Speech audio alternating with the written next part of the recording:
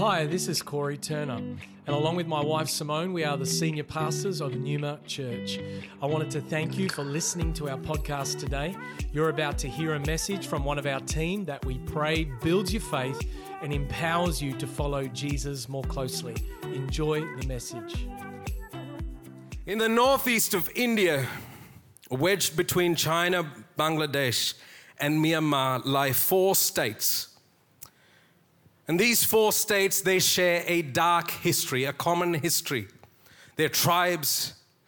For centuries, they've been bloodthirsty. There's been bloodshed throughout their history. And the term headhunting actually comes from one of their practices. You think headhunting is what happens in LinkedIn. It's not. Their rite of passage to being a male adult is to actually bring the physical head of someone on a stake. That's where the terminology head hunting comes from. They're so violent and bloodthirsty that when the British colonized India, they didn't even venture to go out there because they got burned too many times. They said, let's just leave them alone. But then Christian missionaries started arriving. They're a famous bunch. They'll go places where you and I won't dare to go. So in the late 19th century, early 20th century, after the revival in Wales and other parts of America, Europe, and other parts of Asia, these people started trickling in to these states. And after 70 years of preaching the gospel, and after 70 years of prayer, and after 70 years of leading people into repentance, something significant happened. Today, out of a nation that says 80% of 1.4 billion people that worship idols, these 4 states are the most Christian majority states. They are an anomaly in the nation of India. They're an anomaly to the narrative about India. Who says India cannot be saved? The majority of them, over 90% of them, are believers. They did a survey, the highest church attendance in the world, on the planet, is in these 4 states. They cannot build buildings large enough to accommodate the hunger of people. My question today is, can people like these, who have a barbaric past, who have an ungodly past, be saved? Could states be revived even in this day? Could a nation be revived in our times? I want to take you to the story when a nation was revived. Let's turn to the book of 1 Samuel chapter 7. 1 Samuel chapter 7, verses 2 to 4. Reading from the ESV, the glorified version. From the day that the ark was lodged, that was Mike Grechko who said that to me. From the day that the ark was lodged at Kiriath Jearim, a long time passed, some 20 years, and all the house of Israel lamented after the Lord. And Samuel said to all the house of Israel, if you are returning to the Lord with all of your heart, then put away the foreign gods and the Ashtaroth from among you and direct your heart to the Lord and serve him only. And he will deliver you out of the hand of the Philistines. So the people of Israel put away the Baals and the Ashtaroth, and they served the Lord only. Tonight, I want to talk to you from the topic, revival from the inside out. Look to a neighbor and say, revival from the inside out. I want to give you some context to the passage we just read. 3 chapters ago, from where we are here, Israel had gone into battle. They were confident. They were armed and equipped and ready. They had the Ark of the Covenant with them, go into battle with them. They had the priest's sons go with them. They raised up a mighty sound and the enemy was trembling. But in a significant turn of events, they were defeated. How many of you have been defeated when you felt you were going to win? And these people got defeated. 34,000 men were killed that day. The sons of the priests were killed in battle. The Ark of the Covenant, the power and presence of God itself, the Ark was carried away by their enemies. And the priest of the nation, hearing the bad news, he was a big guy like me. He was leaning on a chair. He fell down, hit his neck on the floor, snapped his neck and died. Pretty gruesome story to begin with, but stay with me. It is at this point, and then for the next 20 years, they were subjugated and enslaved by their enemies. Israel as a nation was materially, emotionally, physically, and finally, spiritually bankrupt, and they were defeated. The story of this group of people is often the parallel of our lives. We may feel defeated on all or some fronts. What are you talking about, revival? I'm trying to be in survival. At Numa Church, we've been talking revival for so many years. And we as a state and a nation, we're talking about survival. Our health system is barely surviving. Our economy is barely on the lifeline. And many families in many places in and around this country are barely in survival mode. What on earth are you talking about revival? So I want to tell you something. There's something that this man and this group of people that they did, that it led them from a treacherous place of defeat to revival. And I'm here to tell you one story. If you have walked in here with survival mode activated, you're going to leave this place with the revival mode activated on. You want to go from survival to revival. And what's the first thing that they did? Well, revival begins with repentance. In verse 2 it says, a long time passed, some 20 years, and all the house of Israel lamented after the Lord. I want to unpack that word, lamented. Sounds commonly like fermented. But they were fermenting in lament, and lament means a passionate expression of sorrow and grief. And for 20 years, they were in a passionate expression of sorrow and grief. But sorrow and grief alone doesn't take you closer to revival. More often than not, we think that when we come into a service, the remorse that we feel, the guilt that we feel, the tears that we have, and the great confession and the great tears and the weeping is revival. No, it's not. It's got to take you further. And that's what Samuel did here. Samuel realized that if my people had to go back to God, and if God had to revive my nation, it's got to go beyond tears.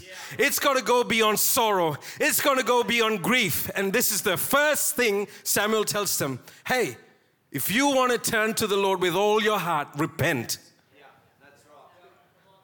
Like the people of Israel, we too can be far away from the Lord. But it is important to note tonight, don't remain in lament. In 2 Corinthians chapter 7 verse 10 it says, godly grief produces a repentance that leads to salvation without regret. Whichever way you look at it, 20 years is a long period of time to being committed to lament. But it just wasn't enough. You got to go from lament. You got to go from grief. You got to go from being remorseful to being repentant. If Samuel wouldn't have intervened at that point, you'd still be reading about these guys stuck in grief, stuck in lament. And it happens to all of us. It happens to the best of us. Oh, I wish my marriage hadn't broken down. Oh, I wish my relationship hadn't crumbled. Oh, I wish I hadn't been addicted to that. Oh, I wish that hadn't happened to me when I was young. And I'm talking my own relationship stories. I'm talking my own story. I'm not pointing out to anyone. I'm saying, but it's got to go beyond grief. It's got to go beyond lament. It's got to go beyond a remorse. And it's got to move to repentance. What is repentance? Well, repentance is a complete change of mind, a completely brand new way of thinking. Well, how does that happen, Pastor Joe? Well, we have the Word of God. It's the Word of God that leads us to repentance. It's His kindness that leads us to repentance. It's not you and me. It's not dependent on my actions and your actions. It's when we come humbly and submit before God and His word and His kindness that leads us to a place of repentance. Boyd K. Packer said, repentance is the key with which we can unlock the prison from the inside. We hold the key within our hands, and agency is ours to use it. Too often we're looking for the next conference, the next revival night, the next service to lead us to a place. We're actually looking for the next pastor to minister to us, to lead us into repentance, and then from there to revival. Can I tell you something? It's yours to own, baby. It's yours to own. Pastor Corey's fire, his responsibility. My fire, my responsibility. Your fire, your responsibility. The staff team, their repentance, their responsibility. Your repentance, your responsibility. Let's take ownership as a church. Well, if repentance is a change of mind, how can it lead us to revival? Well, the second thing is revival requires your whole heart. That's what they committed to. The second thing they committed to, this group of people, revival requires your whole heart. And in verse 3 it says, if you are returning to the Lord with all your heart. When we return to God, He doesn't need some of our heart. He doesn't require almost all of it. He wants all of it. I sometimes wonder how the people of Israel repeatedly found themselves in these circumstances. Well, this was not a one-off event where they just had an oopsie. This was a 450-year cycle. On again, off again, on again, off again, on again with God, now off again. And if you actually do a quick reading of the Old Testament, you would come across the same pattern 3 times in 5 minutes. And you're like, these people. But you know, once when I was reading like that, I'm thinking, man, these guys are really stiff-necked people. And the Holy Spirit says, well, what's different now?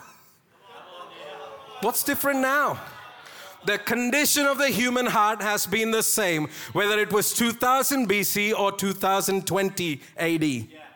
It's the same. And so the nation of Israel had the law, they had the covenant, they had the commandments, they had the Levites, they had the judges, they had the prophets, they had the ark, they had the tabernacle, they had the worship team, they had their songs, they had their prayers, they had their intercessors. But their heart was far away from God. And it's important that we recognize that even us, the people called by God, the people that Jesus paid with His own body and His blood, the people who have the new covenant, the people filled with the Holy Spirit, the people having new modern buildings and worship and songs and everything else that's supposed to bring us close to God, we can still be disconnected on the inside. For revival to be sustained, none of the above things that I mentioned earlier is a substitute for a heart that is wholly surrendered to God. 2 weeks ago, Pastor Stacy preached an amazing sermon. Can I encourage you, if you have not yet seen it, it's called The First Love. If you have not yet seen it, please go have a listen. It's an important word in the life of our church. Share it with your friends and family. In that sermon, Pastor Stacy talked to us about the church of Ephesus that had great leaders, that had great works. It had a great location. It had a great amphitheater. And they were a greatly influential church, but they had forgotten their first love. God was not at the center of their whole heart. And in their hearts, they were divorced from God. And from when that prophetic warning went to that church, 10 years after that, they ceased to exist. Not Numa Church. Not on our watch. Not in Melbourne. Not on our watch. Mark chapter 12, verse 30. It says, and you shall love the Lord your God with all your heart and with all your soul and with all your mind and with all your strength. There's a whole lot of all your. But the author is trying to emphasize all your heart, not some of it, not a portion of it. Don't hold nothing back. You want to see revival in your lifetime? Don't hold anything back. Lay it all on the altar. When we no longer surrender our whole heart to the Lord, we disqualify ourselves from experiencing the fullness of God and the reviving power of the Holy Spirit. How do we know if we have surrendered our whole heart to the Lord? Look for other idols. Look for other idols. Open the closet. What do you find? Too often in our lives, there are other gods competing. There's an Olympics, a God Olympics happening in your heart. Fighting for the medal tally of your heart. Fighting for your devotion. What were these foreign gods that these guys had committed themselves to? Well, weird names, Baal and Ashtaroth. They were Canaanite gods. The Baal was the male deity that supposedly controlled all of the forces of nature. And they needed the forces of nature to smile on them because they were anyways being oppressed from an enemy beyond the border. The last thing they wanted is their crops to fail and their bank balance to dry up. So they were pleadingly trying to please this God. Hey, don't dry up my crops. I've got my veggie patch here. I need it to prosper. I've got my bank balance there with NAB. I don't want it to shrink. What was the Ashtaroth? The goddess of fertility. They believed it controlled their sexuality. It controlled their fruitfulness. This is the very select group of people that God personally invited for the very first Mount Sinai conference and gave them the latest tablets and said, "You shall have no other gods before me." And forever and a day, he's been saying the same thing, but for 450 years, they were still chasing other gods. Yet time and time again, they would yield in to the desires of their heart. Why? Because it gave their flesh pleasure. Both the Baal and Ashtaroth were sexual and erotic in nature. It involved people prostituting themselves to it. As a culture, we have an unhealthy obsession with sexuality. It's tight, but it's right. It's everywhere. It's in the media. I'm just borrowing it from you. It's in our song lyrics.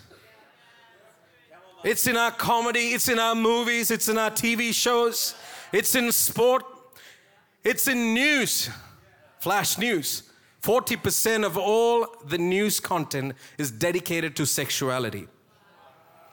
And even the stupid KFC ad has something about sexuality. The other day, I kid you not, I saw an ad. I was watching Bluey with my kids. And this KFC ad pops up and I was like, why is that guy putting the drumstick like that?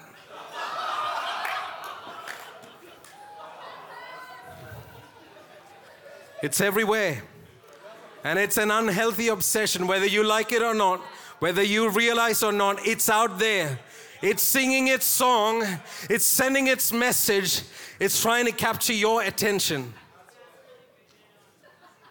And you might be sitting here thinking, well, Pastor Joe, I can confirm I don't have any Baals and Ashtaroth in my living room. We do not have any idols in our home. You might not have idols made of metal, clay, or wood. But I'll tell you what an idol is, what an idol looks like. Anything, say this word after me, anything or anyone that seeks to appoint itself in your life and tries to shape the way you think, the way you speak, the way you act, and the way you behave is an idol. Anything. It could be social media. Could be Facebook, Snapchat, Instagram. It could be the need for likes. It could be the addiction to validation. It could be gaming. My kids asked me earlier this week, did you have PlayStation? I'm like, what's that? That's how old I am. It could be Netflix. hours upon hours of endless, mindless dedication to something playing on the screen with your chicken leg in your hand. Any voice of this world that seeks to control you or shape your mind or your life is an idol. And if you're there in that space, can I encourage you, this is not a Bible bash ceremony. This is not to condemn you. It's the kindness of God that leads us to repentance. Despite all of that we harbor, the idolatry that we harbor in our hearts, unknowingly, the kindness of God has ensured that He hasn't checked out of the building. And just like the 2,000 years ago or thousands of years ago, how He showed up to His people and said, return back to me. I want your heart. I want all of it. He's still saying the same message tonight. Return back to me. Come back to your first love.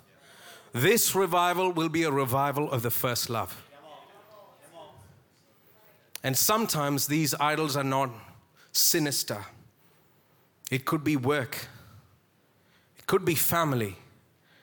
It could even be ministry. In the words of Jesus, if anyone comes to me and does not hate his own father, mother, wife, children, brothers, sisters, yes, and even his own life, he cannot be my disciple. Jesus wasn't asking to literally hate. It was an exaggeration to prove a point, saying, you got to place me priority than anything else. You got to put me first beyond anything else. The most common phrase that we pastors hear when we invite our friends to a midweek meeting is, hey, I've got work. I'm really super duper busy. So I ask the question, are you happy? And the answer most often is, I hate my boss, my colleagues are jerks, I don't get paid enough. Yet somehow we wear this medal of overwork and underpay as a badge of honor. We have elevated our God-given means to make a living as an idol. It's taken full center stage of our lives. Now, don't hear me what I'm not saying. We all need to work hard. We all need to make a living. We all need to provide for our families and work hard while at it. But family and work cannot be elevated above God. And unless we get rid of the idols that command our devotion, we will not be able to yield ourselves to the one true God. And once we've gotten rid of our idols, how do we posture our hearts for revival? Well, lastly, revival requires that we only serve God. Verse 4 it says, serve Him only. Look to your neighbor and say, serve God alone. You can do better than that. That person snoozing, just give them a holy shake. Give them a holy rumble and say, serve God alone. Well, this is a big challenge for us in the modern day because everything in this world is trying to grab our attention and take us away from serving God. And it happens to the best of us. In fact, it even happened to Jesus Himself. In Matthew chapter 4, we see Satan tempting Jesus. Right after prayer and fasting, mind you. So be on the lookout. He comes to him and he promises him the satisfaction of the flesh. Offers him wealth, riches, power and position. And I love how Jesus gives him a slap down and says in Matthew 4:10, you shall worship the Lord your God and Him only will you serve. Tonight we have a choice. Who are we serving? Either you will serve God and His purposes, or the dominant force in this world will take you in its submission. When you walk away from serving the Lord, don't think you're getting free time. Do not think for a minute you're free, but you're automatically subservient of the elementary principles of this world. Romans chapter 6 verse 16, it says, do you not know that if you present yourselves to anyone as obedient slaves, you are slaves of the one whom you obey, either of sin, which leads to death, or of obedience, which leads to righteousness. I am believing for the day where pastors and leaders will never have to encourage anyone to join and serve teams. I am believing for the day we will never have to announce from platform or on social media, we need more people to serve in the house of God. Let me tell you a story about our church in Bangkok. I did a bit of snooping around in my trip last time, and I found out on an average they earn between $12,000 and $16,000 a year. Let that sink in for a minute. They earn between $12,000 and $16,000 Aussie dollars a year. Yet there's half a dozen of them. There's actually a dozen of them who've been saving money for a whole year, putting towards flight and accommodation. Why? Because they want to come here and serve you all. Their heart is they want to come and serve, not attend. I'd be giving them full marks if they were just coming to attend, but they've gone above and beyond. They're saying, we want to come and serve our church. We want to come and serve our brothers and sisters in Australia. We have been blessed because of what you guys are doing in Australia, so we want to come and serve. How good is that? How awesome is that? You have never met them. You have never seen them face to face. But in the Spirit, they have received you as an inheritance. They have received you as brothers and sisters. And they have made it upon themselves as a mission to come here and serve this house. And you will get to meet them in the next few weeks. And yet there are many people in our church here, my brothers and sisters, I say that with ownership, it's on me, who find the 20-minute drive too hard to come serve once a month. In this passage, serving the Lord came with the promise of deliverance. We as a church need freedom. We as a people need freedom. Our young adults need freedom. Our adults need freedom. Our parents need freedom. I know it's hard to raise kids and be committed in the things of God. I know it. I've done it. I'm still doing it. It's hard. You're getting one ready, the other one's pooped their pants. And then you get that ready and the other one's gone the other way. It's hard, man. It's hard. I understand it. But don't check out for the next 5 years because you've had a baby. You pray for months to get a good job and a good promotion. And then when you get promoted into the heavenlies and never seen you ever again. Don't disappear. And then you come back after 10 years. Oh, I've lost it all. Pray for me. Take me to the land of revival. Let's be committed. Let's serve the Lord with all our heart, all our soul, all our spirit, strength, body and mind. Let's serve Him with all that we got. It is for freedom that Christ has set you free. When you and I have been set free in Christ, we live in freedom. A little over 100 years ago, a man got on his knees and repented of his sins and committed his life. And he said to God, I don't understand anything. I don't know anything, but I'm committing myself to serve you with all my heart. Then God did something in his heart. He opened his living room for others to come and be repentant. He led others to repentance. And as a group, they surrendered their whole heart. They got rid of the idols that consumed their heart and their heart's attention. They committed to serving the Lord with all their heart.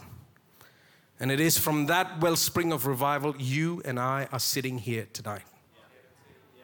100 years ago, a man, repentant, with revival firing off in the chambers of his heart, started something. And as he led others into repentance, they committed to serving the Lord with all their heart. You and I are not just sitting in a building with people and furniture, but even the soil beneath our feet bears witness to what God did in this space over 100 years ago. Let's not let that pass us by. Let's not take that for granted. Let's not be relaxed about it. Let's understand that if God did it before, He will do it again. All He needs is a repentant heart. All He needs is my whole heart. All He needs is that I get rid of my idols. All He needs is me to commit to serving Him alone. Revival starts in the unseen chambers of your heart and my heart but it always flows to the visible landscape of your life and it'll transform it forever. I'll say that again. Revival always starts in the unseen, hidden chambers of your heart, but it will flow out of there and it'll change the visible landscape of your life. Well, how do we know that the unseen chambers of our life and the unseen chambers of our heart have been revived? Tonight, I want you and I invite you to look at the landscape of your life. Have a look at the landscape of your life. What do you see? Audit yourself. Have an awareness, and let's be in a place, even as the worship team leads us in a time of coming before God, repentant. Let's rise up to our feet. Let's look at the landscape of our life. What do we see? What do you see when you look at the landscape of your life? Do you see revival? Do you see revived areas? Do you see transformed areas? And if the answer is yes, good on you. Keep the fire burning. And if the answer is no, tonight the invitation is to come, repent, to come surrender our hearts before God. Thank you for joining us for this message today. We don't assume that every person listening has a personal relationship with Jesus Christ. And so today, we invite you to begin following Jesus as your Lord and Savior. The Bible teaches that every one of us has been created for a relationship with God. Sin has separated us from that relationship, but God loved us so much that He gave us His one and only Son, Jesus Christ. Jesus lived, died, and rose again, conquering sin, Satan, and death itself. If we believe in our hearts that God has raised Jesus from the dead, and we confess with our mouth that Jesus is Lord, we will be saved. So if you are ready to pray in faith, turning away from your sin and believing in Jesus for your salvation, please pray this prayer. Dear Jesus, I believe that you are the Son of God, and I ask you to forgive me and cleanse my heart from all of my sin.